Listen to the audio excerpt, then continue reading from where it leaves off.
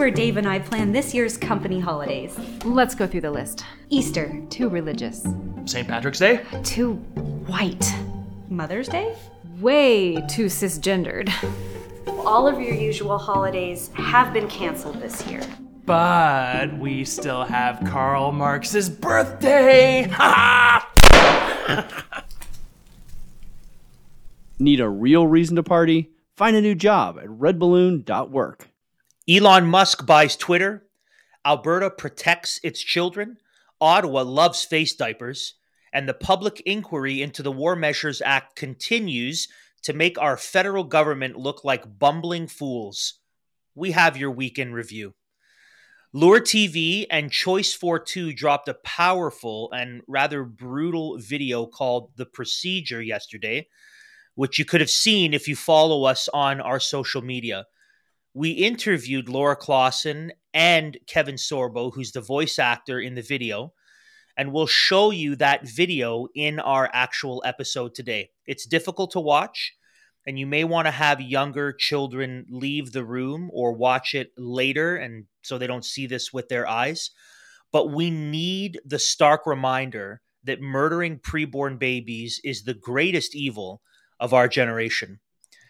Yesterday was Reformation Day, October 31st, and I think I speak for my ginger in crime regarding today's episode when we echo the words of Martin Luther. My conscience is captive to the word of God.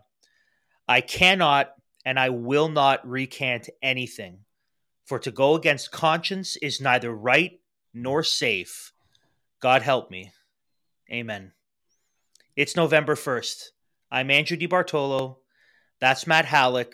We hope you had a wonderful Reformation Day yesterday. This is the Liberty Dispatch.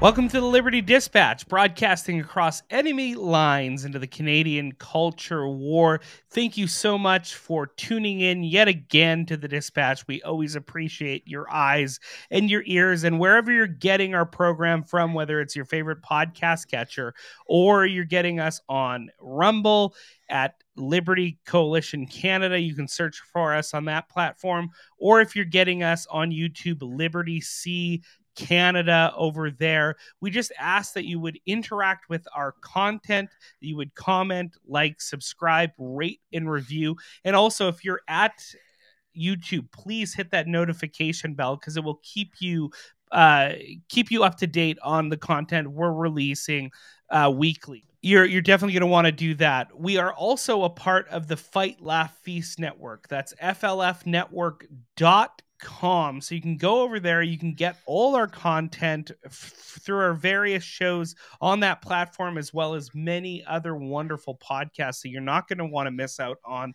And you can also get us on their very handy, very cool Fight Laugh Feast Network app, which you can download from your Google Play or Apple App Store. So please get that on your phone, and you can get all our content on demand over there. Also, go to our website, libertycoalitioncanada.com, and you can check out all things Liberty Coalition Canada over there. Also, be sure while you're there, if you haven't yet, go down to the bottom of the page, sign up for our email list so you can always stay up to date on what we're putting out and what we're doing here at LCC. And also, if you would, we would really strongly encourage you, go up to the top of the page, hit that donate tab, and please leave us a donation. Any amount, whether a one-time larger sum or just small monthly donations, are super, super helpful to what we're doing here on the program. And also, as always, you can scan the QR code at the bottom of the page and it will take you there as well. And finally, please reach out to us with any comments, questions, concerns at info@libertycoalitioncanada.com. That's info@libertycoalitioncanada.com. Resisting tyranny and fighting for freedoms in Canada can be wearying. What we all need is some deliciously brewed fuel for our bodies and minds. Amen. That's why you need your beans from Resistance Coffee Company. Why would you buy coffee from people who hate freedom and the foundations of what make Canada a great country? Starbucks pays their employees to travel out of state to murder their babies, and we have something to say about that in today's episode. McDonald's won't let unjabbed parents visit their sick kids in the Ronald McDonald Clown Hospital. Tim Hortons is tracking your movement through their app, and their coffee's really not that good. And they won't let unboosted people attend their woke camps. Spend your money on coffee that not only tastes way better than these Marxist companies, but also supports and donates to freedom in Canada.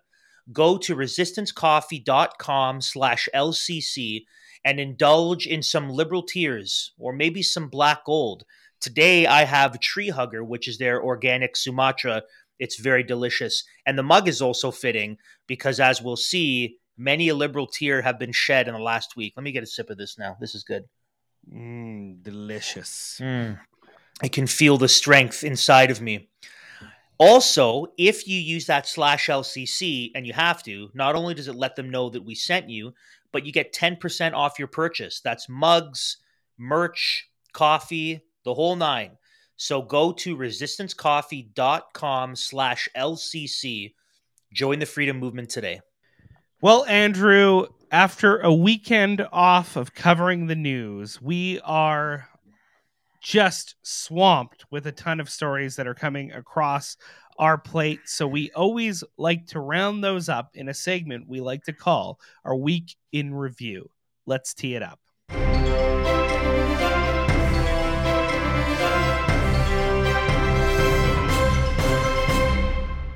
So, Andrew, one of the biggest stories coming to us from this past week is obviously the acquisition of Twitter by the world's richest man, Elon Musk.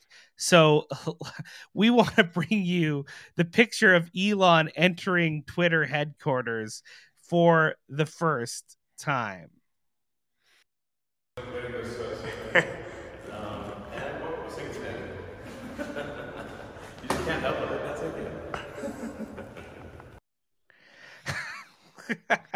I thought it meant something different, actually, because everyone's like, let that sink in. Yeah. And I was like, Elon's bringing it all and the kitchen sink. I thought that's what it meant. I guess No. both work. Yes, both work.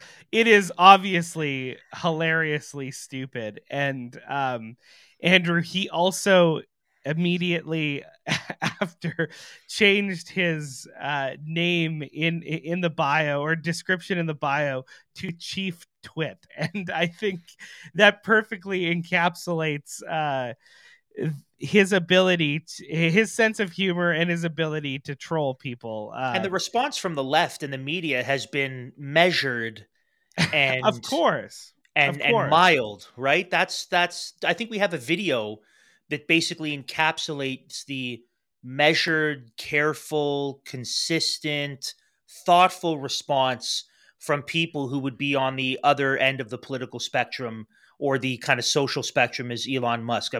I think it'd be really good for our viewers to see that. Donald J. Trump is now president of the United States. President Obama.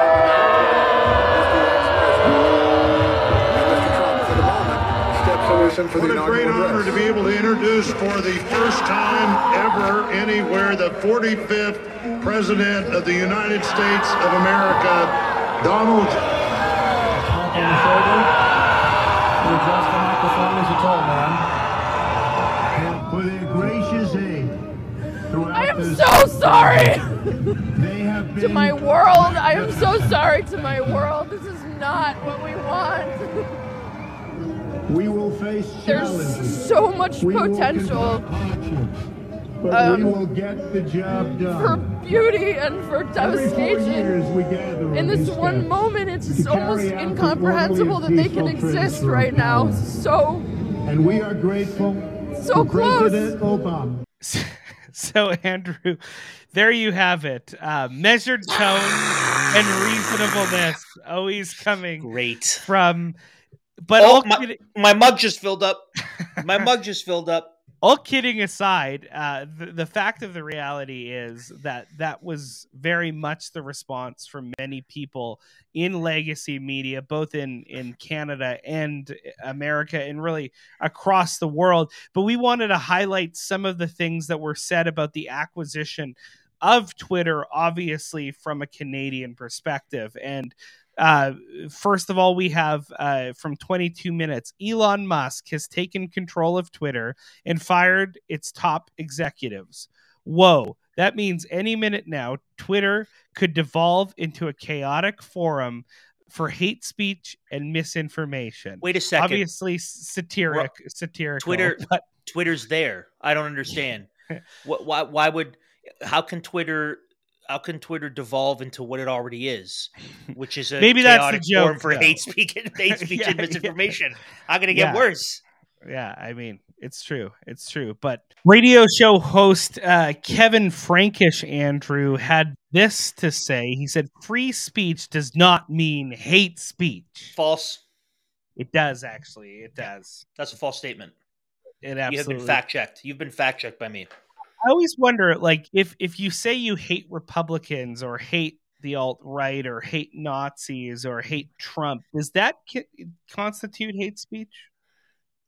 Because, like, you're literally saying that you hate someone. So no. Words don't mean what words mean.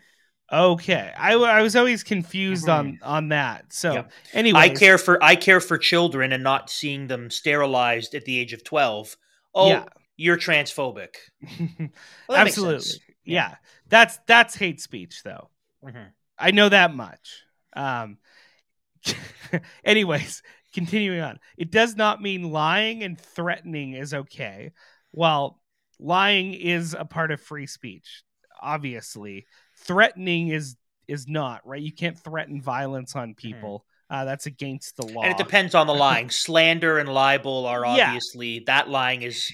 or lying to the police, but to say, that person is ugly when they might be objectively beautiful, that's not hate speech. Yeah, exactly. Anyways, let Elon Musk know that we don't want Trump or bullies and trolls like him allowed back on Twitter. #NoTrump on Twitter. Jeff Bezos is to Elon Musk as St. Peter is to Nero, one Ian Brown of the Globe and Mail. Do you think that Ian Brown is upset that Jeff Bezos purchased the Washington Post? No. Do you think he said something about that? Probably not. No. That is an astonishing statement. He's comparing Jeff Bezos to St. Peter and Elon Musk. What's great about that is Nero, that Nero set emperor. fire to Rome and blamed the Christians. So Nero set fire to Rome to level it, to make room for his new temple. So Nero engaged in a little bit of false flag, gaslighting, misinformation in order to further his ends. So kudos to Ian Brown for being more like Nero than Elon Musk is. He didn't even realize how very fitting his tweet is. Yes, absolutely. Again, just more measured commentary from the people over on Twitter. If Elon Musk decides to let the head of the Trump crime family, Donald Trump, back on Twitter, have we all decided to what social media platform will migrate? I'm open to suggestions. #Trump is a laughingstock. #Elon Musk. And that comes from NTV reporter Don Bradshaw. Now, this one, Andrew, I think this takes the cake. From disinformation researcher, the disinformation czar, Caroline Orbueno. She says this: everyone is just going to start tweeting horrible things and claim they were hacked, and then Twitter can say they're not taking action because the accounts might have been under someone else's account. So there's a crazy conspiracy theory that Caroline Orbueno has come up with. Yeah, so Caroline Orbueno, Twitter, no bueno. Here's what's astounding about this, by the way. Here's what she has in mind by terrible things. men are men and women are women, and neither the two shall be exchanged. You can't swap between one or the other. Oh, now I'm a woman. I feel like that's a bad thing. But if someone says death to all Jews on Twitter, Caroline Kinder Surprise Bueno would basically say, oh, that's fine. That's bueno. Yeah, death to Jews, free Palestine. That's fine. Burn down churches. That's fine. Wait a minute. A boy's a boy and he can't become a girl? What a terrible thing to say. Yeah, and that's also how do you take these how do you take these people seriously? Like, I don't like just you can't. You can't. They are court jesters. Yeah, and I think Twitter is maybe the greatest place in the sense that it really shows there is no neutrality, and it certainly shows that our legacy media and their ilk are not neutral. If you ever troll through their Twitter accounts, it's clear their leftist bias, and that is something that's obvious. And tweets like this from legacy media, we'll link into the description the entire article that the True North News put together for just compiling a bunch of people. There's one picture where it has Elon Musk as Thanos and it has the gauntlet, and then the last gem is a little Twitter thing. Yeah, like, these people are nuts. Do they understand what they're saying? Like, our prime minister has demonstrably invoked the War Measures Act, declaring war on his own citizens with zero cause, zero evidence, to use nationwide police as a bully force to squash a peaceful protest, lie about it, pretend it didn't happen, while you have the other NDP basically creating the majority coalition. But someone buys a platform that it's his legal right to, and he's Thanos. But our prime minister is the lovely Justin with the flowing hair. And he's also about the process through Bill C-11 of censoring the internet, of capturing everything that happens on the internet, streaming services, everything under the regulatory power of the government. So it's amazing that these people are freaking out at the idea that a platform that was billed as a speech platform, so you can network and communicate with people not only around you but across the world in a really powerful way. Speech is being freed on Twitter. That's a bad thing. But yet legacy media, who takes money from our government, they're no longer a free and independent press, because by definition you can't be independent of somebody you're dependent upon. Okay, so they take money from our government and subsidies from our government, and they're very silent on Bill C-11, which will literally change the relationship between news reporting, online media, and our government forever. But they're freaking out about Elon Musk taking control of Twitter and getting rid of the shadow banning and all the nefarious things that were going on through the openly declared Marxist Twitter. So, I mean, it just shows where our legacy media and their ilk are on this subject. You know Andrew? what it reminds so me it's of, really it's quickly? It's clarifying. You know what it reminds me of? I just thought about this. It's like you're playing a board game, right? You're playing a game of Monopoly, and you have 4 people, and one person is always cheating, and they're always winning. Yeah. They're always cheating, and they're always winning. They're stealing money. They're playing shady, and they're always winning. Mm-hmm. And they are consistent cheaters. Yeah. And now all of a sudden you have someone who's playing the game who maybe they also cheat, maybe just a little bit, like just they do one cheat move, or maybe they don't. But now the person who's cheating isn't winning anymore. So instead of being honest about the fact that, oh man, I've been cheating this whole time, like cheats upon cheats upon cheats, and I've been winning. But now that they're not winning anymore, this person will point at the one transgression of the other person, say, you cheated one time, you're the most terrible, awful, vile person. That's what's going on here. That it's the iron law of woke projection. That's right. what it is. And they have been winning for so long, And now all of a sudden they're losing, and it's not even like Elon Musk is playing their game. He's just wanting to restore free interactions and remove the shadow bans. But the fact that they've been cheating and now they're not winning, instead of being honest about it, like someone in that board game scenario, they're going to start freaking out and projecting that everyone else is a terrible awful cheater. So we've achieved twit. That's spectacular news. Hit me with some more good news. What else do we got? Some good news, some more good news in the weekend review before we talk about some sour stuff. Yeah, we actually have a fair bit of good news this week on the weekend review. Secondly, Andrew, Alberta Premier Danielle Smith has now promised that they will not mask children in Alberta. This is her quote. Our government will not permit any further masking mandates of children in Alberta's K-12 education system. The detrimental effects of masking on the mental health, development, and education of children in classroom settings is well understood, and we must turn the page on what has been an extremely difficult time for children, along with their parents and teachers. So, Andrew, more good news coming out of Alberta, and Danielle Smith doing a good job. We've had some criticism of her in the past, but this is bueno. This is bueno. I anticipate a huge migration to Alberta. I think that Alberta, it feels like it's going to become, I mean, people used to say that Alberta is the Texas of Canada.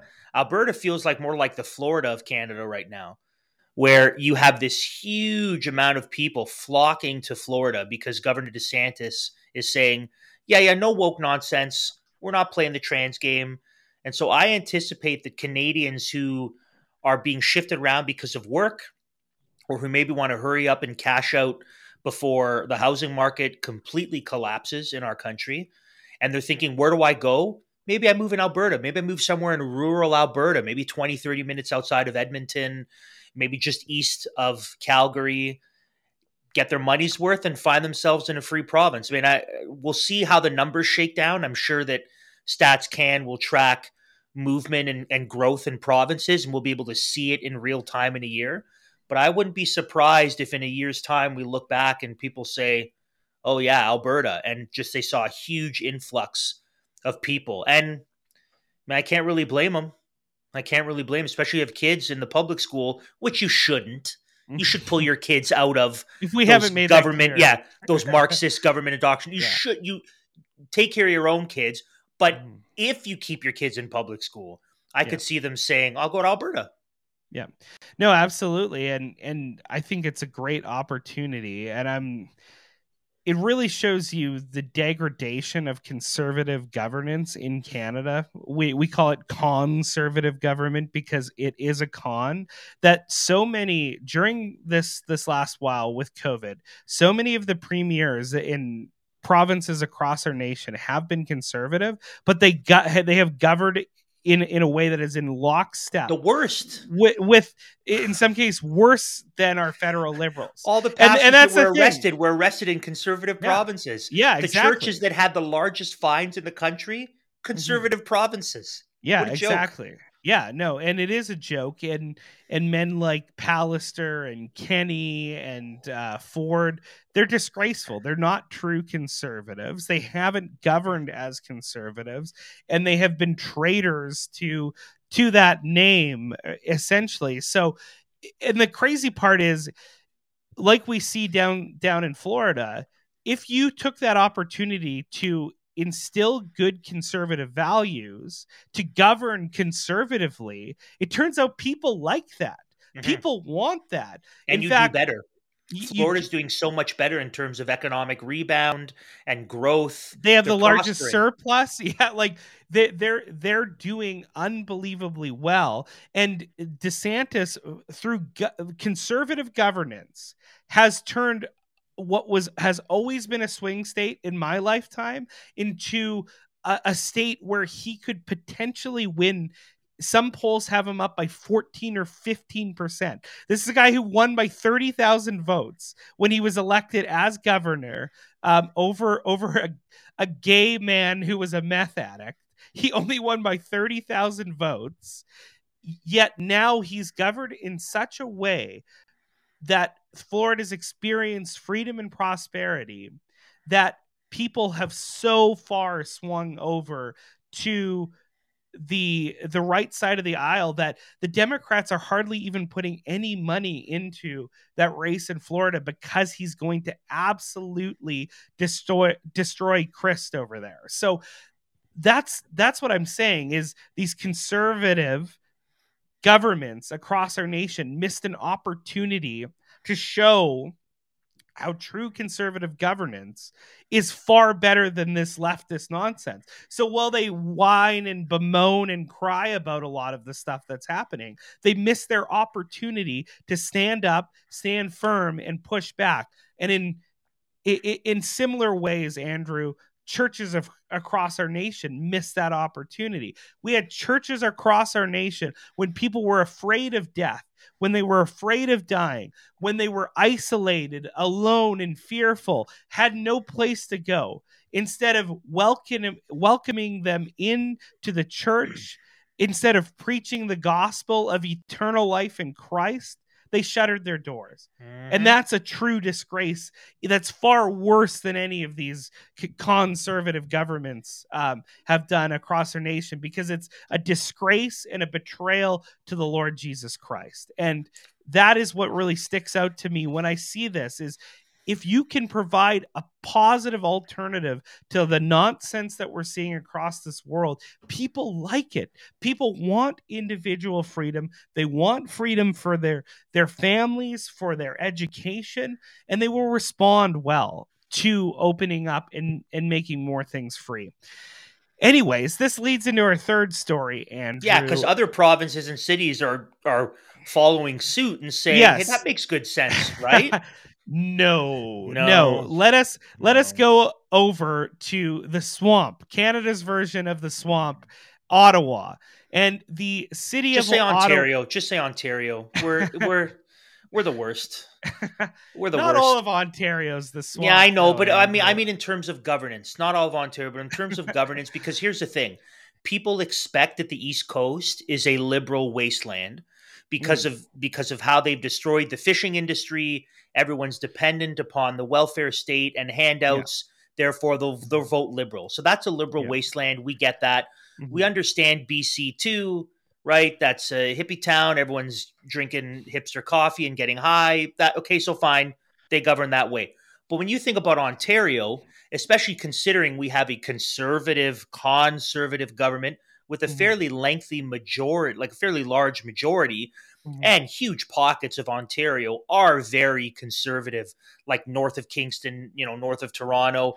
You would think Ontario would be Niagara region. Yeah, you would think Ontario would be the worst. Ontario, like all things considered, the worst in the last 2.5 years. So Ontario's the swamp. And it doesn't. I love it here. It's beautiful, but it's the swamp. It is, and it doesn't get worse in Ontario than the nation's capital. Let's be honest. Of the beast. Let's be honest. Ottawa is widely considered as one of the most progressive cities in all of Canada. Although, strangely enough, the progressive candidate didn't win in Ottawa or Vancouver in the mayoral race. She made a fool of herself during the inquiry. Which is rather interesting to see that hurt her, actually. Because you have these progressive strongholds and not even the most progressive candidates are winning in them because progressive values and policies have been so destructive in those areas. So again, that just gets to my last point that I made, right? Conservative governments who govern conservatively are have a moment and they ought to seize it.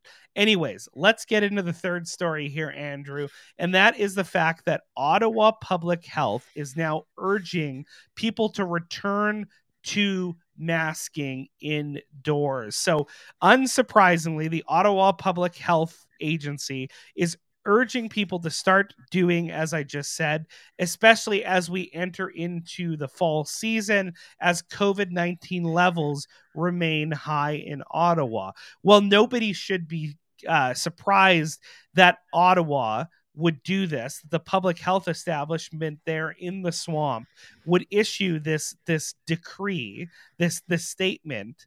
I want to highlight what I think is the big part of the story, and that is the moving of the goalposts. And you're going to see it in the article as I read it. And that is essentially, listen for it, the confluence of influenza and normal respiratory colds and viruses with COVID-19. This is from the article. Our monitoring indicators show that the level of COVID-19 in our community are high, Ottawa Public Health said on Twitter.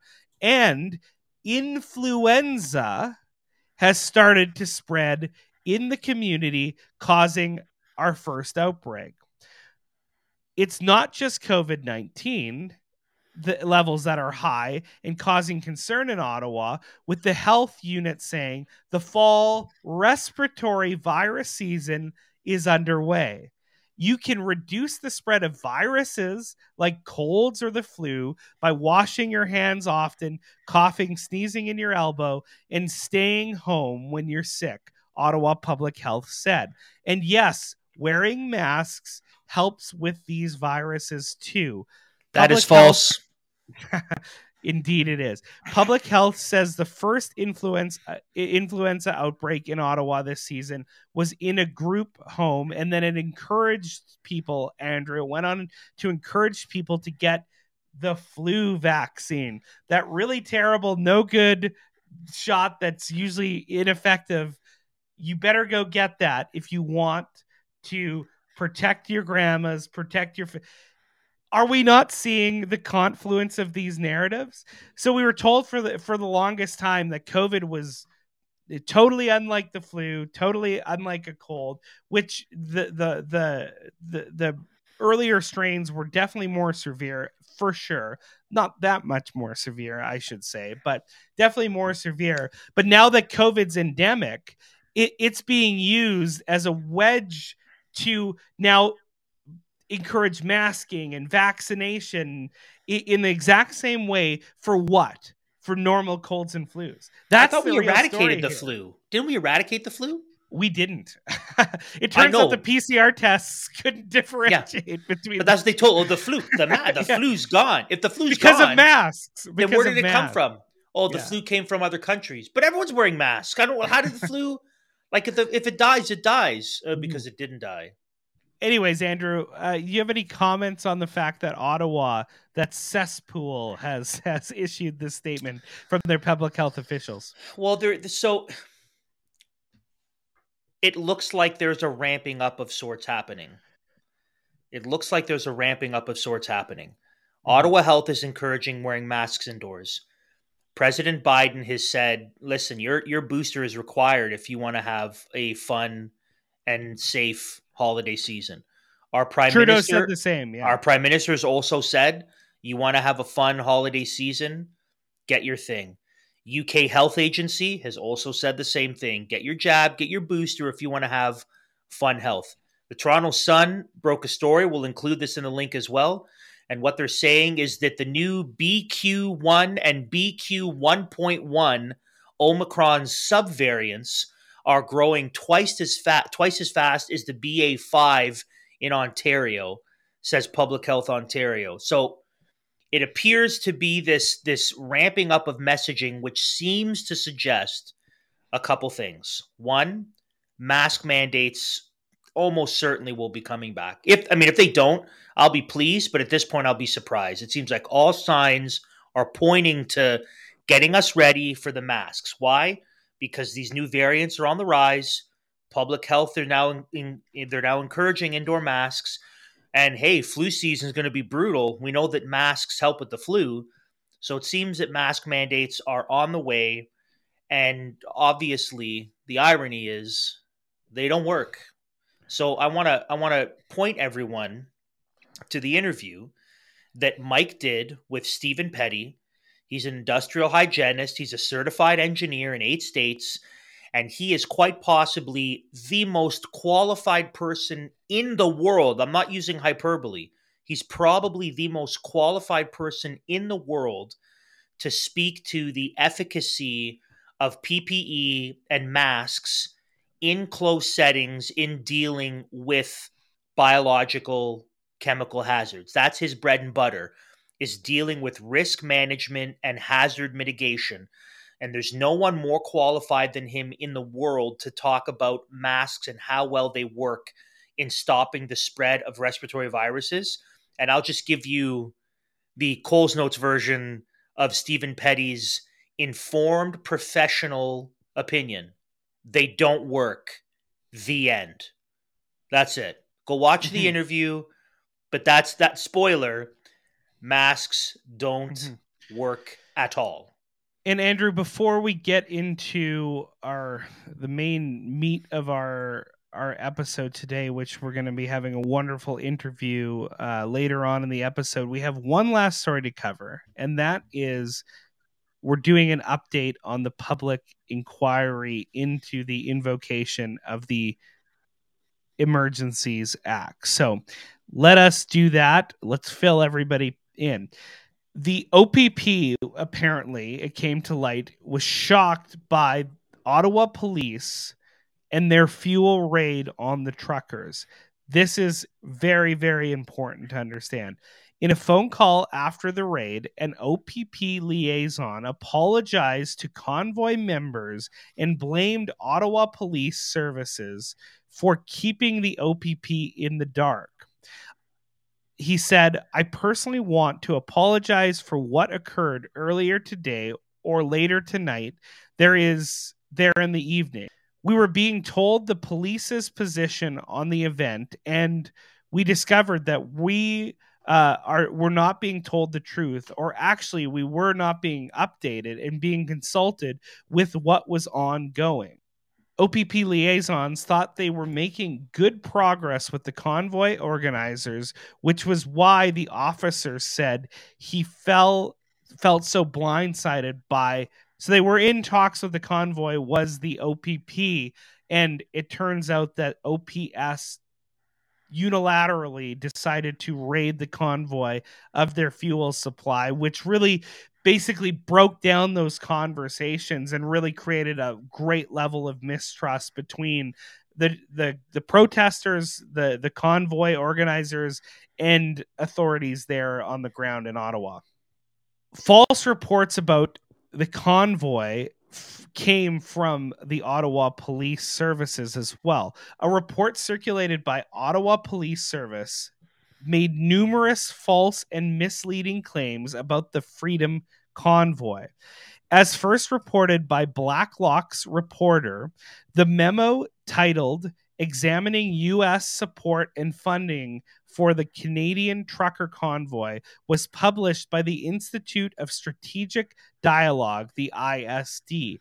Funding appears to be coming from a host of U.S. and international sources, claimed the ISD. The false. convoy... That's false, by the way. False. Big time false. And that's come out in these inquiries. So it's really important. The convoy is attracting violent and harmful content and commentary from TikTok users, particularly in posts that target Prime Minister Justin Trudeau, claimed the ISD. Also false.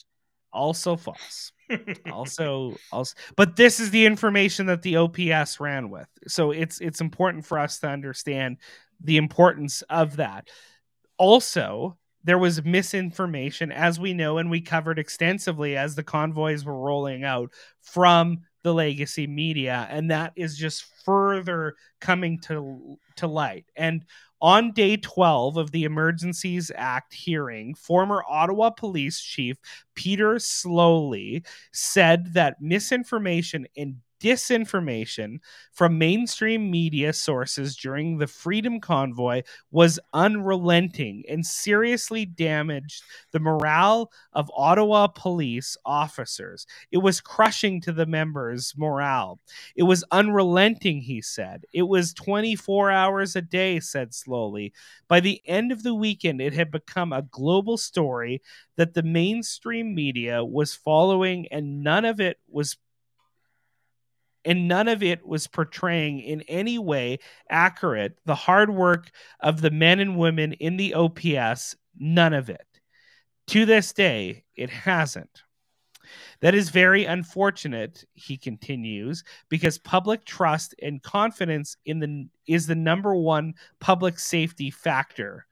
When any police services loses public trust and confidence, that in itself is a massive public safety threat and risk. It materializes in so many ways. Public opinion against OPS and its members turned just as quickly and to the same unprecedented level that were unrelenting. So there you have it.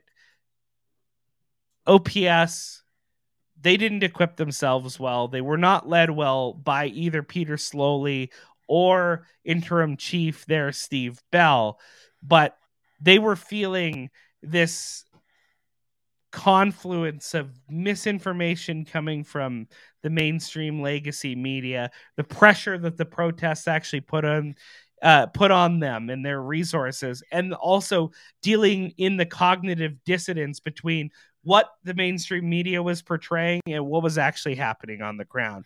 It destroyed morale and confidence in the OPS.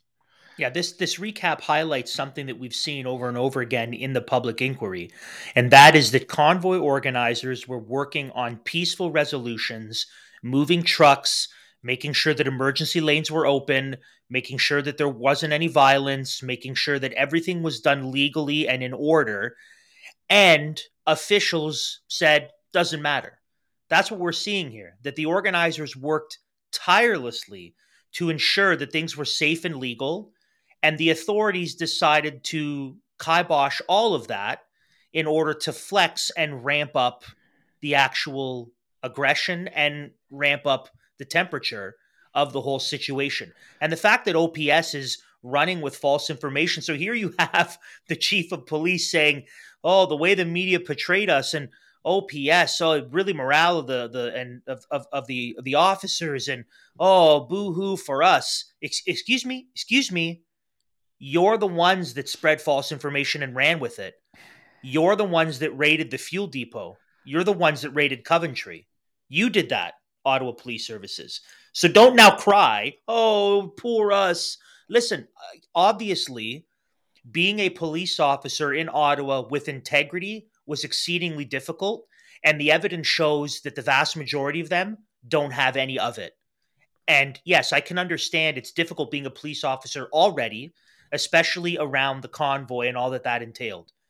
But don't say, woe is us.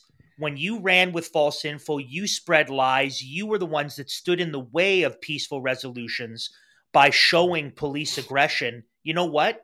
The public is right to distrust you. The public is right to criticize you. And the public is right to look at the whole situation and say, you mishandled this. Now, maybe it's because of these sentiments. That's why Peter Sloly resigned. Maybe things were going in such a way where he realized I can no longer do the bidding of my tyrants. And if so, good for him, although he'll never say it because there's no way you could be honest about that. But in any event, unfortunately, I think all the negative press and public sentiment regarding Ottawa Police Services and the way that this was handled, I think it's warranted. I think they deserved it because they acted in such a way to make it worse than it should have been. And it was going to be had they allowed it to resolve on its own. Absolutely, Andy. And that wraps up our weekend review. Now, before we show you the interview that we had with Laura Clausen and Kevin Sorbo, I want to tell you about our friends over at Bull Bitcoin. Born out of the desire to separate money from the state, Bitcoin epitomizes freedom money. an uncensorable network programmed around digital scarcity where the individual is in full control and accountable for his own property. Bull Bitcoin, Canada's most trusted Bitcoin exchange since 2013, is a 100% self-funded company led and operated by incorruptible activists for individual liberties and freedom. At Bull Bitcoin, security and privacy are priority.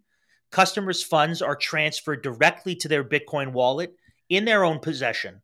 With Bull Bitcoin, you never run the risk of losing your money. You own the money.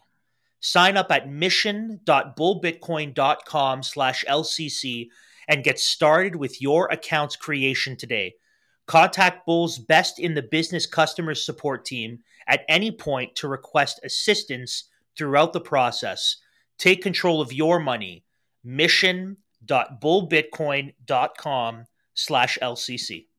And Andrew, as you mentioned at the top of the show, we had the distinct pleasure of being joined by two wonderful special guests, and that is the founder, the leader of Choice 42, Laura Clausen, a good and Hercules. friend, and Hercules himself. Yes, Kevin Sorbo. I don't say that to be silly, but I don't say that to be like, oh, silly. Like I remember really enjoying that show as a young, like as a younger guy. And Kevin kind of joked about that, about age in the interview. But I'm like, when I'm like, that's a big deal. Like that's Hercules, right? Absolutely. That's what I remember seeing on the screen, on the small screen.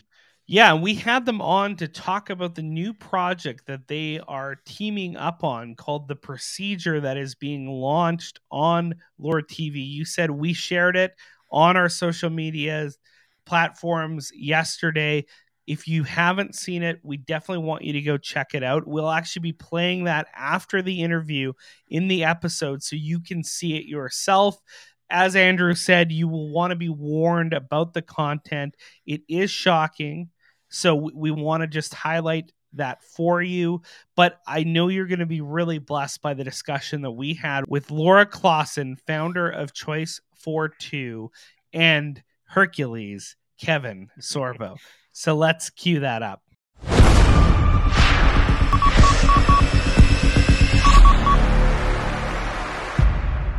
We are pleased and privileged to have with us on the Liberty Dispatch Laura Clausen and Kevin Sorbo. For those of you who are connected with the Liberty Dispatch, you hopefully would have seen what we dropped on all our social media yesterday, which is the animation, The Procedure, and we're going to be talking about that a little bit more with them. And so I want to introduce them to our audience. Laura Clausen, for those who don't know her, she's the executive director of Choice 42, a Canadian anti-abortion organization that wants to reach out to every Canadian woman in crisis pregnancy and offer her a network of support. They also make professional media content for exposing abortion for what it truly is online. We've seen that with the release of the video, and we're going to be talking about that as well. And Kevin Sorbo, known most to our viewers for his work on TV's Hercules and Andromeda, is an American actor with over 70 films under his belt. Growing up in a Lutheran family, he takes his faith seriously, and he has spoken about being a Christian in Hollywood and what that means. He has focused his time more recently on family-based films, including The Miracle of East Texas, which is coming out this January and February. Kevin, Laura, thank you guys so much for joining us on the Dispatch. It truly is our pleasure to have you with us today. Thanks for having us. Pleasure to be here, guys. So, Laura, I want to ask you first, for our audience, and we talked about this, being a kind of pro-freedom movement organization in Canada, our audience is varied. And so we have a lot of Christians who follow us, a lot of Christians who are familiar with your work and with the work of Choice 42, and others who might not be, who may not necessarily share all of these same views. So could you tell us a little bit about Choice 42, the organization, how it came about, and the work that you do with women in Canada? Sure. Well, it's expanded now. It's not just Canada anymore. And actually, most of the women we help are in the U.S. And so it's an anti-abortion Christian organization. And we connect with women who are considering abortion, who have abortions booked. We connect with them online and talk with them one-on-one, and basically try and get them to have mercy on their baby and choose their baby over death. And then if they need help, financially or in some way, then our organization is able to help with that. So that's half of the ministry. The other part of it is, like you said, creating professional content to get people to realize what's going on, because abortion, happens behind closed doors. It's portrayed as a woman's right, and it's baby slaughter. So that's basically the organization. It's actually the first time I got familiar, or that I was exposed to your work, was the video on the Magic Canal. And I remember watching it thinking, it's such a simple and yet profound truth that people in their depravity and their hardness of heart actually believe that something quite magical happens just in that brief space, not realizing that it's the same life, it's the same baby with all the same rights and all the same beauty and value. And I remember the first time I saw that, I thought, satirical and edgy, but profound in its insight. So I've been thankful personally. I've been thankful for your work, and for the media stuff as well. It's been very good. Absolutely. And on that subject of media, Laura, you have been able to get a lot of eyes and ears on the work that you guys are doing through Choice 42 because of that media. You have had a lot of viral videos. The Magical Birth Canal is probably one of your most famous, but it seems very logical then that you would actually produce a series with Lure.tv, which we've had the pleasure of having Marcus Pittman, the founder of Lure, on our program before, which we will link into the description below. But maybe, Laura, you could talk a little bit about the genesis of how this series came about. And then Kevin, to bring you into the discussion, how did you hear about the project that Laura was doing with Lure, and why did you find it necessary to get involved? All right. Well, Laura, yeah, go ahead, because I think Laura's going to give a better explanation of how I got brought into this. Oh, okay. Well, I was just going to say, the project came to be, the whole idea, as Laura was getting ready, and they have not launched fully yet. So they basically approached us and said, would you create a series? Would you make content for the platform? And so that's where the idea came from, because I was not thinking about making something this big. They'd seen some of our previous animations, and then I got a phone call from Kevin Sorbo one day, which was really cool. So I don't even know. Kevin, you better say how you heard How many people can say Hercules called me? Hercules called me one day. I know. Yeah. I'm a fan of Laura. I love what she's doing. I love that, her youth and her knowledge and her maturity blew my wife and I away. We do follow the videos she puts out there. And I can't remember how I got your contact. Maybe I went through your website. I don't know. But I know we talked about it. And I just love what you're doing. And when you told me what Laura's doing and brought this first animation that just came out to me, I was more than honored to narrate it, actually speaking for the voice of the gentleman who's actually in that procedure room when the abortion took place. Because Laura, would you say, was he a nurse? Was he a sonogram operator? What exactly was his title again? Yeah, ultrasound technician. Okay, ultrasound technician. Yeah. And he came in, I think the other guy, the other male or female that was supposed to be in there was late or wasn't there, and they grabbed him and pulled him in this room. He didn't know what he was getting himself in for, and he, starts doing the ultrasound. He sees that the woman's pregnant. Oh, she's pregnant. Oh, it's a little girl. Like he could tell it's a little girl. And then the horror happened in front of his eyes. And I actually narrate his words. These are actually his words talking about what he witnessed and what he saw. And when Laura first sent me that script, I just wept when I read it. I said, my God, they actually experienced this. And it really shows. I've always said we need to go have some 4D imagery of a real abortion so people can see. Because the idiocy that think that that's not a human being and there was a heartbeat within the first 22 to 24 days. And the left and the pro-choice people, I call them pro-murder people. What is the choice? To kill a baby or not kill a baby? It's You know, I got to jump to these marches they have in Washington, D.C. here in the States. I mean, when you got the pro-choice people marching, there's so much anger and hate, and just you can see it. And then you got the pro-lifers, and it's like so nice and peaceful. And what they're trying to really get out the fact that this is a life that you guys are taking out. And in America alone, we're well over 60 million. We're closing on 65 million abortions in this country since Roe v. Wade. I mean, think about that. That's bigger than the population of Canada and Australia combined. I mean, it's unbelievable to take out all these people. And just to say, and nothing people don't think about, all those aborted babies from the 70s and 80s could be parents themselves right now. And now that's been snuffed out too. Those lives that would have happened will never happen. Now, Kevin, as somebody who, grew up in Hollywood, who has been a part of a lot of projects, whether TV or film, can you speak to the importance of coaching powerful messages within a story like you guys are doing, right?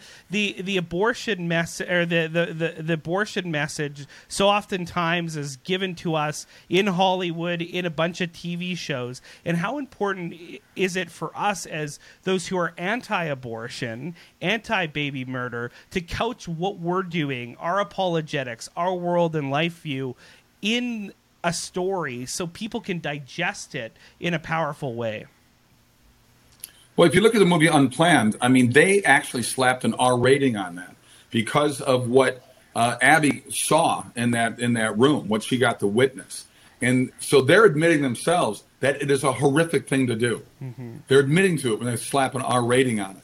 And I think every kid from grade school on up should watch what abortions really are and what they really do to these babies, instead of growing up with it and just thinking that it's normal. And to use it as a birth control method is really unbelievable to me.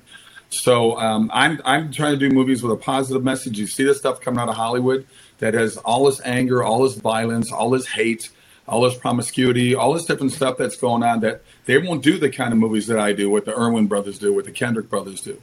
And I want to keep making movies that have a positive message, movies in the vein of Blindside, movies like I did with God's Not Dead and What If and Soul Surfer. I mean, these are the kind of movies that people want out there. There's 80 million homes that want it. I did a movie called Let There Be Light that I directed. My wife wrote it. My kids are in it.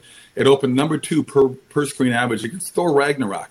So here's a $2.3 million movie up against a $300 million movie with a $100 million advertising budget. We opened number 2 per screen average. I get a call from Netflix. I had 4 meetings over the first few months with Netflix to open an inspirational division, and they never followed through with it. I mean, it's amazing. I don't know why they wasted their time calling me in and had me waste my time going in there. But I told them on my last meeting, I said, you guys need to get past your ideology and hate towards Christians and conservatives, because it's insane where we are right now. Because you can say all you want about, we're for socialism and communism. No, they're not. Netflix, Universal, Paramount, they all want to make money. They're capitalist businesses, but they can pretend that they're on the side of whatever. And I looked at them and said, there's 80 million homes out there. You can laugh all the way to the bank to a stupid conservative Christians and make money off of us if you do movies that have a positive message instead of a negative one. And they're wondering why their box office, unless they're doing another, Avengers 4 and Pirates of the Caribbean 12, but they're afraid to go into this world right now that's very strange to me. The ideology is just insane. But I'm going to keep fighting the good fight, and I know Laura is too. Well, what they're exposing is that they're really just about a narrative. They're about virtue signaling, that it's not about truth. It's about, this is why you would have TV shows that are, just slightly to the right of center. That would be, some of their best shows that networks would pull. NBC would pull a show, A&E would pull a show, because they found that there is a currency that is more valuable than money itself, and that currency is being an ally. And so what they do is they just continue to push this narrative, and and what you're doing. So Laura, I want to ask you about another a project in animation I saw. This was kind of the first exposure with you and with Lure, was with that animated video highlighting the fact that this is child sacrifice, that abortion is not a new thing, that you can read through the scriptures and you can see that people would sacrifice their babies to get good rain or to make sure that the crops would be yielded. And all we have today is a more sanitized version of it. And Kevin, this, to your point, is why they don't highlight it, because they want to hide what's actually going on and just make it seem like, it's a little procedure and and now there's no baby. And so Laura, I remember seeing that first animated video highlighting that abortion is a modern day Molech worship, and there's a narrative that we want to push out, which is a true narrative. And so the work that you guys do at Choice 42, what would be, I guess, if you were to unpack it a bit, what's the narrative? So what is the truth behind what happens in these hospital rooms, in these clinics, and what is the narrative, the effect it has on the baby, the effect it has on the mother, the effect it has on people who see this horror? I mean, you can't unsee this stuff. So what is the true narrative? What is the truth that we want to push out to fight against the lies that we get from the left and from these otherwise very demonic and satanic worldviews? Yeah, well, it's a barbaric child slaughter. And a lot of times, unfortunately, especially here in Canada, since we have no law, these later term abortions are allowed and are happening. And so, like the video that we just made, now the procedure, this child's in a lot of pain. And it breaks your heart to watch it. And I keep having this realization of like, we're working on this video. It's turning out, it was turning out incredible. Everything was going great. And then I'm sitting there and I'm like, but this is a true story. Like, this actually happened to this little girl. And it's like so shocking. And just to think that it's happening routinely every day, and just called healthcare and just called choice. So we need to get our heads out of the sand and look at it for what it really is, and then start being extremely vocal about it.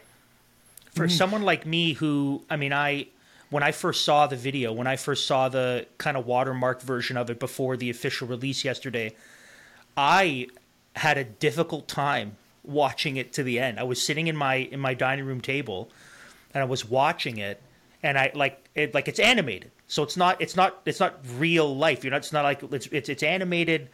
But even me, I was squirming. Like, I could feel the pull to look away. It was difficult to watch it to the end precisely because of what you've just said, that even though this is an animated film, this is really happening. Mm-hmm. Like, real babies experience this. And for someone like me who knows that, who is in my soul, I rail against that and despise that practice. Even for me to see this in this animated form, it was difficult. But I think part of that difficulty, like you said, it is tied to the necessity of it. People need to know what's actually happening. That it's not healthcare; it's something far more barbaric than that. Now, Laura, because of those euphemisms, right? The abortion's healthcare. It's a fundamental women's right issue. Is that why you've used the tact of really using very explicit and pointed language? Because I know, as somebody who's worked for various pro-life groups, especially when it comes to pastoral care side of the pro-life movement, they're generally pretty much tripping over themselves to not use any explicit language. But you've come out, you call abortion murder, you put a video out comparing it and calling it essentially child sacrifice. Is the fact that because we live in a culture that wants to sanitize abortion and wants to hide what it truly is that why you find it necessary to use this really harsh but very realistic language? Well, yeah. And even the Christians are going along with that. So we've lost a lot of support from Christians in different churches saying you're too harsh. You can't be saying things the way you're saying it. You need to be more loving. And but we are having a lot of success with how many women are canceling their abortions. So I'm not going to lie to a woman and say, this procedure is bad for you. I'm going to say you're about to murder your own child and you're going to have to live with that for the rest of your life. Like, they need a reality check to realize, because that is the truth. And so if you just tiptoe around and use non-offensive language, she might go through with the murder of her own child. And then she's going to be living with that. And it's very dark for women who choose abortion. Now, Laura, what would you say? How many people, cancel abortions? How many people's babies have you been involved in saving as an organization? Because I can't help but think that there's a lot of people on the sidelines who have never done this work, never had these conversations, who are very critical of the language you use. But like you said, you've been very effective in the way that you approach the subject. So maybe just for our listeners, maybe you can actually tell them what's the actual effect of approaching this issue in the way that you approach it. Oh, yeah. Well, kids are alive.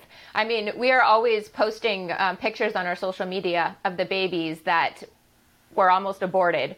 And I just got another picture sent to me this morning of a little boy who's alive. So it's incredible to think, because I think even if we'd saved one child, the whole organization, this whole thing, it would have been worth it. And there's so many. We don't actually keep a specific count because some people, we don't even talk to them. We just hear years later, oh, I watched your video and I canceled my abortion because of that. So it's hard for us to even gather numbers. But if you go and you look on our social media, you can see the faces of these people. Now, Kevin, being in Hollywood, I want to. So there's an actress who shall remain nameless because I don't want to draw any attention to her because she decided to celebrate the fact that she slaughtered her own baby, but it allowed her to get her Oscar, right? Look, I'm here today because I murdered my baby when I was younger because I wasn't ready. So that's, I mean, first of all, arrest her because there's no statute of limitations on murders. So the fact that she could say that and get away with it and just be up there and everyone clap is despicable. So that seems to be the prevailing view among a group that is also full of pedophiles, if I might be so bold as to say that. I mean, it's a wretched place. So clearly your views are well accepted and liked in such an environment, and you are equally celebrated for the work that you're doing. What's that like? I mean, there can be conjecture, right? We can say, I know what it's like to be anti-baby murder in a sea where they're okay with it. But in your particular experience in the industry where you're involved, what's that got to be like? What's it got to be like to hold these views and find yourself on the minority view, unless you're not the minority view and everyone's just terrified to speak up? Well, what's that like being in that world? Well, my manager and agent pretty much had an intervention with me over a decade ago and said they couldn't work with me anymore. I think I was I was the first victim of cancel culture before it actually became a term for speaking up and being a Christian and conservative, and you have those two double labels in Hollywood. It's like being a double leper, and so thank God. I mean, I love the business. I've made a lot of contacts through the years I've been involved in this business. So I've shot since then. I probably shot over 50 movies, pretty much on my own, to people coming directly to me. Granted, they're not going to call me for the big Top Gun movies anymore to, possibly get roles in that, but that's okay. I'm doing movies that I want to do, movies that I told earlier is a positive message. I know the woman here, obviously, who you're talking about. I look at this, and Laura hit it right on the nail. I mean, it is murder. And to sit there and we become so callous to it because it's repetition, right? It's beating you over the head now for 50 years, saying that it's okay, it's all right, don't worry, it's a clump of cells. All these kind of lies that go on. And what they don't do is the follow-up, like Laura said, with the women that go through with this, because many of these women regret it for the rest of their lives. Yeah. And in their mind, every year they think about, my baby would have been born around this month, and that kid would be 14 years old today or something, There's so much pain and anguish that goes a lot with most of these women, not with the psychopaths they enjoy killing, because there's plenty of those out there. And it's just a battle we're going to keep fighting, a battle that I'm not going to back down to. I do about 15 speaking events a year, and I'd say 75% of those are pro-life. And it's been a blessing to meet the people that I'm meeting. I've met people on both sides of that issue. And you can start sort of talking people into understanding. There's a great statistic that has come out from people now that they go in and get the sonogram. They hear the heartbeat, is what I'm trying to say. They hear the heartbeat, and 80% of women who are dead set on getting an abortion, when they hear that heartbeat through an ultrasound, they change their mind. That is a godsend right there in itself. That's one place where so-called science has done a great job in slowing that down right now. Yeah, sorry. It just highlights the fact that we need more people like you and Laura to expose the truth of what's going on, to show not only the brutal reality of what abortion is, but on the flip side, the beauty of life in even its earliest forms. Well, you know what's interesting? I pretty much every movie I do, I always get at least one other actor coming up to me and saying, "Hey, man, thanks for being a voice for us and not being afraid to speak up." And I go, "Dude, why don't you be a voice for yourself?" The sheep are going to be the sheep. The sheep are useless to me. I'm here to wake up. I'm here to wake up the lions. You know, I think Jesus is one of the first people to walk the road less traveled. I think Moses and other people did it as well, obviously. But Jesus got attacked every day for what he was doing. Laura gets attacked. I get attacked, and it's weird, this attack. I mean, it's like, do you guys understand what you're attacking us for? And there is an evilness out there. There's no question about it that Satan is doing what he's doing, where people enjoy murdering, slaughtering babies. They need to see the video that we just released on this to get a really a positive look in a negative way of what it's really like to abort a baby, especially we get that second and third term, because it's incredible. You know, we got people in this country that want to abort babies when they're born. You can, look at them, decide, what do you think, honey? I mean, where does that end then? We get to when they're 2 and 3 years old, and man, this kid is just going to be a pain. We just covered a story of a physician in Quebec who wants to expand the MAID, so euthanasia program here in Canada, to infants who are born with disabilities. So it's out in the open, it's demonic, it's spiritual warfare, and I'm so encouraged by both you, Laura, and you, Kevin, for speaking up, for being a voice, for being lions, as you put it, Kevin, because I'm struck by the fact that despite all the negativity of people reaching out to you, he's still able to provide for you. You know, Kevin, you blacklisted yourself in Hollywood. God still provided for you. You stood firm on principle. God provided. Laura, you did the same. You did everything that every single pastoral care pregnancy center said, don't do it, Laura. You can't do it. You're an idiot for doing it. And all you've done is just save baby after baby after baby and get the pro-life worldview out to more and more people. So that should be an encouragement to our viewers. If you're willing to be that voice crying out in the wilderness, God will use that. If you're willing to pay the cost, to count the cost, and stand firm on biblical principles, God will reward that. And I just think that you, Laura, and you, Kevin, are perfect examples of how God uses those type of courageous behaviors for his own glory. Before we wrap up, can Laura and then Kevin, can you tell people what you're up to, where they can get more from both of you if they want to just follow what you guys are up to? Sure. Our website, choice42.com. And like Kevin was mentioning, the sheep are useless to us. So once you watch the video, why don't you go ahead and share it? See what happens, be brave. And all of our future projects will be available through the website. And for me, a good place to go is sorbostudios.com. That's sorbostudios.com. Sign up, see what's going on there. My wife and I are hosting a trip back to Israel in May of next year, 2023. Go to sorboisraeltrip.com, sorboisraeltrip.com, and join us. We took a group of 60 people 3 years ago, and it was unbelievable. I was just there earlier this year. I just did another documentary. I've done 2 documentaries there now. And this one is, I'm the modern-day Indiana Jones. We were doing through archaeological digs, tracing the Ark of the Covenant and also with the Tabernacle. So please join us on this trip. Don't worry, there's no COVID stuff going on there anymore. I went in May, and it was 3 days after they get rid of the mask mandate, and 98% of the people in Israel walking around without a mask. So thank God Trudeau's not in charge of Israel any longer. Amen. Well, thank you guys so much for coming on. Yeah, we're gonna make sure we link in our description where they can go watch the video, the animation, the procedure. Please share it. Please blast it out, because we need exposure, right? It's amazing that the kind of courage that we're talking about isn't anything more than simply saying what is. Like that's all we're doing. We're not creating something. We're not saying go stand up against 1,000 people and put your life on the line. We're saying just speak that which is true, which is becoming exceedingly difficult in our world. And so I'm thankful for you, Laura, for you, Kevin, for doing just that. So thanks again for joining us on The Dispatch. It was great to have you.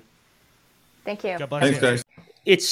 It was really good to interview them and also to have a very honest and frank discussion. I think that, like Laura said in her experiences, that many that profess to be Christians or that profess to be conservatives don't like her honest, straightforward, and I would say thoroughly biblical approach, which is to call sin for what it is, to expose darkness with light, and to be real about what's going on. And many churches and organizations that feign a love for Christ have distanced themselves from her to their shame when she's doing really, really good work, including this video, which is disturbing, difficult to watch.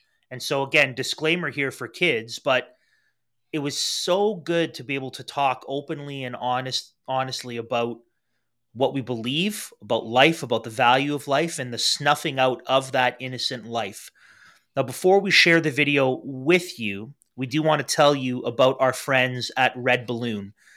You might think that woke politics and medical tyranny have destroyed the Canadian workplace, but did you know that some companies are standing up and saying no?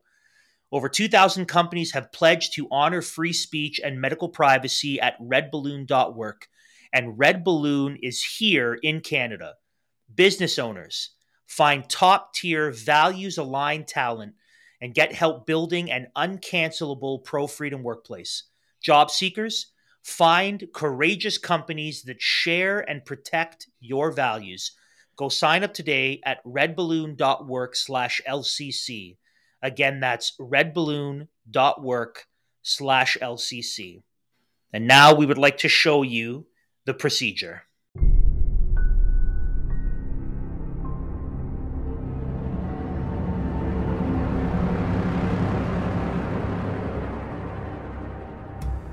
I just arrived at work as the hospital's lead sonographer and was looking at the patient's schedule for the day when my boss told me to go immediately to the OR.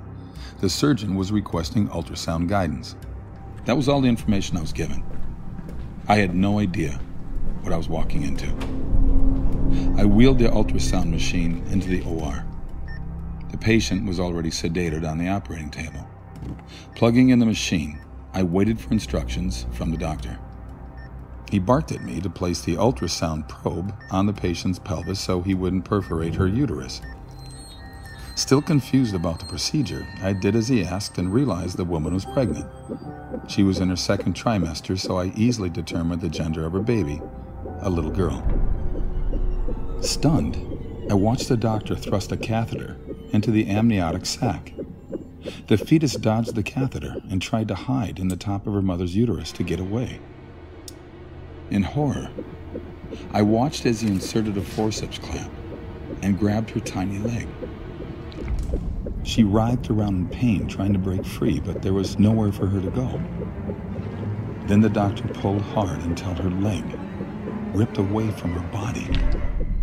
She recoiled and violently twisted around in pain and curled herself into a tight ball. But it was no use. The clamp grabbed her arm and she struggled to pull away. Her movements weakened now because she was dying. He pulled her arm off of her body. My vision blurred. My eyes filled with tears. The child again curled herself into a tight ball, but again, the device grabbed her other leg and it was ripped from her body. By now, her heartbeat had slowed significantly, but she was still alive. The clamp grabbed her last limb and ripped it off. She wiggled and squirmed around, and then her heart finally stopped beating. I announced that there was no more cardiac activity. The nurse and scrub tech in the room gasped, realizing for the first time that this was happening to a fetus that was still alive. The remaining body parts, the head and torso, were removed. Placenta was removed, and a final look with ultrasound revealed all products of conception were removed. I was told I could leave the room. Up until that moment, I had been frozen. I silently removed the ultrasound machine from the operating room, went directly to the locker room, and threw up. I quit my job at that hospital shortly after. I told my boss I would never again participate in that type of procedure. I was having nightmares and could not escape the memory of what I had witnessed. I would never again assist in the murder of a child. It was over 20 years ago, but it's just as vivid in my mind today as the day it happened. The saddest part is that this procedure is still happening today. People have no idea we are murdering babies in this way. They think it isn't a person, that it's just a mass of tissue. I'm so sorry for what happened to this little girl, for what I did to her. I'm sorry, sweetheart. I'm so sorry.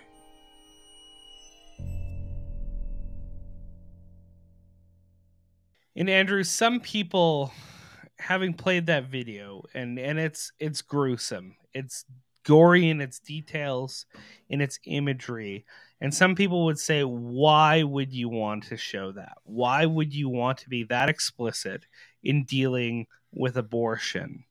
And as we talked about in the interview, it's important to show the abortion procedure in all its absolute evil and disgusting goriness, because it highlights the very nature of the evil of the procedure. And while, you know, there's some in the church that would hope we would speak in hushed tones and tippy-toe around the gruesome reality of the sin of abortion, the reality is the direct intentional killing of an innocent human being. It is the murder of a child, in many cases with malice aforethought, right? Which is the definition of murder. And that is why we here at Liberty Coalition Canada want to speak out clearly and plainly about it. And we appreciate people who do speak that way. And Kevin and Laura, Choice 42, they speak very clearly. They don't speak in hushed terms.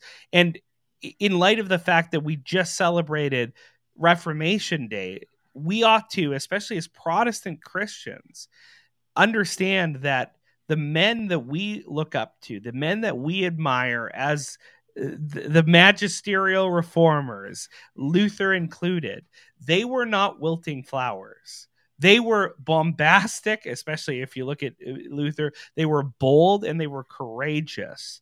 And one of my favorite quotes, you led off with a Luther quote, so I get to lead off with a quote, or I get to insert my own Martin Luther quote. And he said this: "Peace if possible, truth at all costs."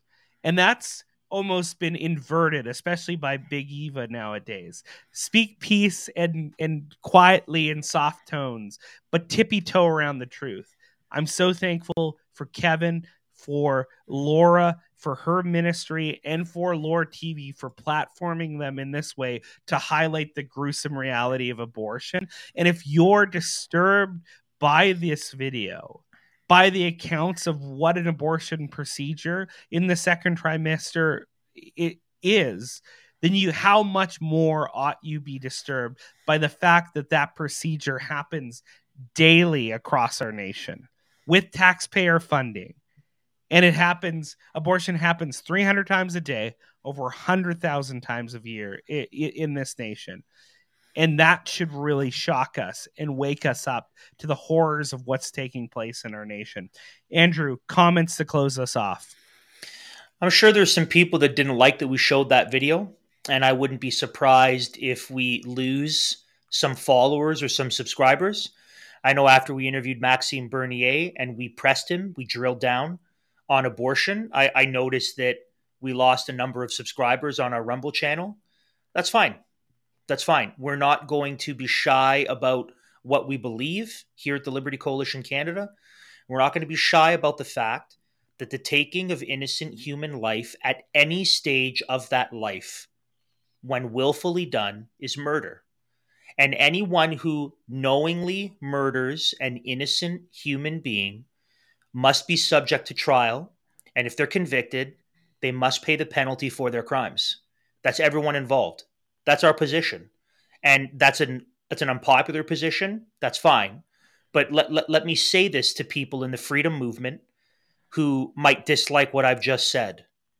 If you are going to be about freedom, then you need to be about the protection of the freedoms and the liberties of all Canadians, including the tiniest of them while still inside their mother's wombs.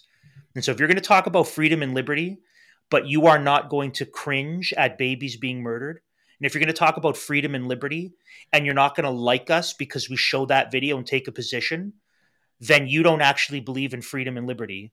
You have no consistency and no foundation for your position. You're trying to build a house in midair or on sand, and it will fall apart. The reason why we are so strong in our opinions about this is because we really do believe in the importance of protecting liberties and freedoms, including the right to life, the right to not be murdered.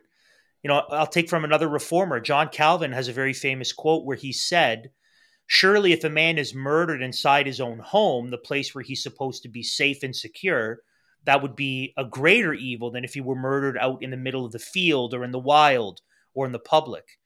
So how much more evil the taking of an innocent human life inside of his or her mother's womb, which is supposed to be the safest of all places where the person is most vulnerable, how much greater that evil.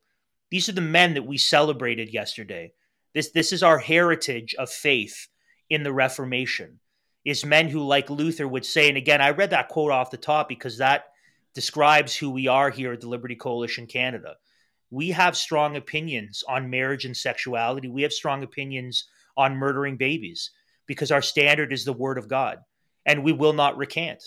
We are not going to be like the failed conservatives in our country who make overtures to social Christian issues and then abandon them for the sake of votes and popularity. No. We believe what we believe, and we will stand firm on biblical principles, and we will not recant. We will not become squishy. We will not back down because our consciences are held captive by the word of God. You will support us, and we trust that you will understand that we indeed are fighting for the liberties and freedoms of all Canadians, which is why we have to take the positions that we do. And we're not going to back, and we're not going to change our positions anytime soon, and we'll continue to do the work that we're doing in being a united front for restoring liberty in Canada. Absolutely, Andrew. Wonderful comments to wrap us up here. We always really appreciate you, our dear listeners and viewers who tuned into the episode. We will link the description to the procedure in case you're just listening to us on podcasts where you can see the video as well for yourself.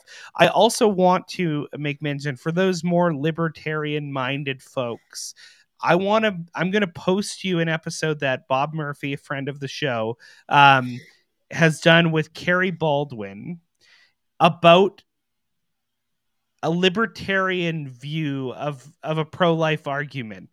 Now, I think it's as solid as so far as it goes, obviously, as those who are Christians who believe, that God's law and his word speak very clearly about this. Some of her arguments are a little superfluous, but nevertheless, I think it might help you who might be coming at it from a different perspective engage in this debate in a different way, from a different perspective. So I just want to put that in the description just for your benefit as well. So just wanted to highlight that. Thank you all for tuning in. We hope you enjoyed the program. We hope you were blessed by it. And as always, please feel free, go over to libertycoalitioncanada.com, leave us a donation over there so we can continue to bring you news and analysis from a Christian perspective. And we, on the program, always close with Galatians 5:1, which says, "For freedom Christ has set you free. Stand firm, therefore, and do not submit again to a yoke of slavery. God bless. Thanks for tuning in to Liberty Dispatch, a united front to restore liberty and justice in Canada. Please subscribe to our podcast and Rumble channel, as well as visit our website at www.libertycoalitioncanada.com.